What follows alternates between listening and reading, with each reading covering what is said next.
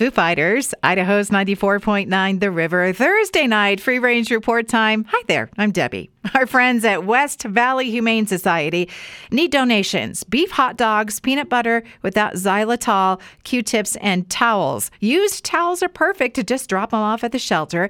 And the Empty the Shelters promotion is live at Simply Cats all month. $50 off adult adoption fees. Belly dancers at Sophia's Greek Bistro this Saturday from 7 until 9. Better make a reservation. You guys already know how much I love Sophia's. Best hummus ever. I could eat it every day. Now, last time I was there, I did get some of those cookies I was talking about. Thank you so much, you guys, for hooking me up. They were delicious. I hope they make cookies more often.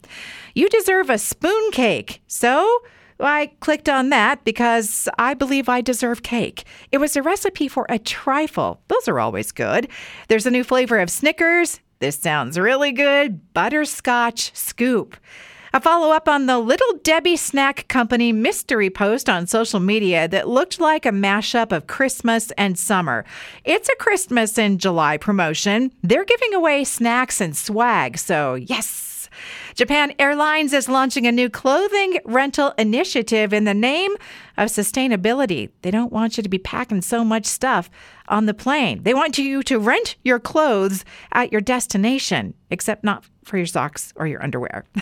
Best online apology today comes from Boise OG. That's the sticker company with sass and designs by artist Kelly Knopp.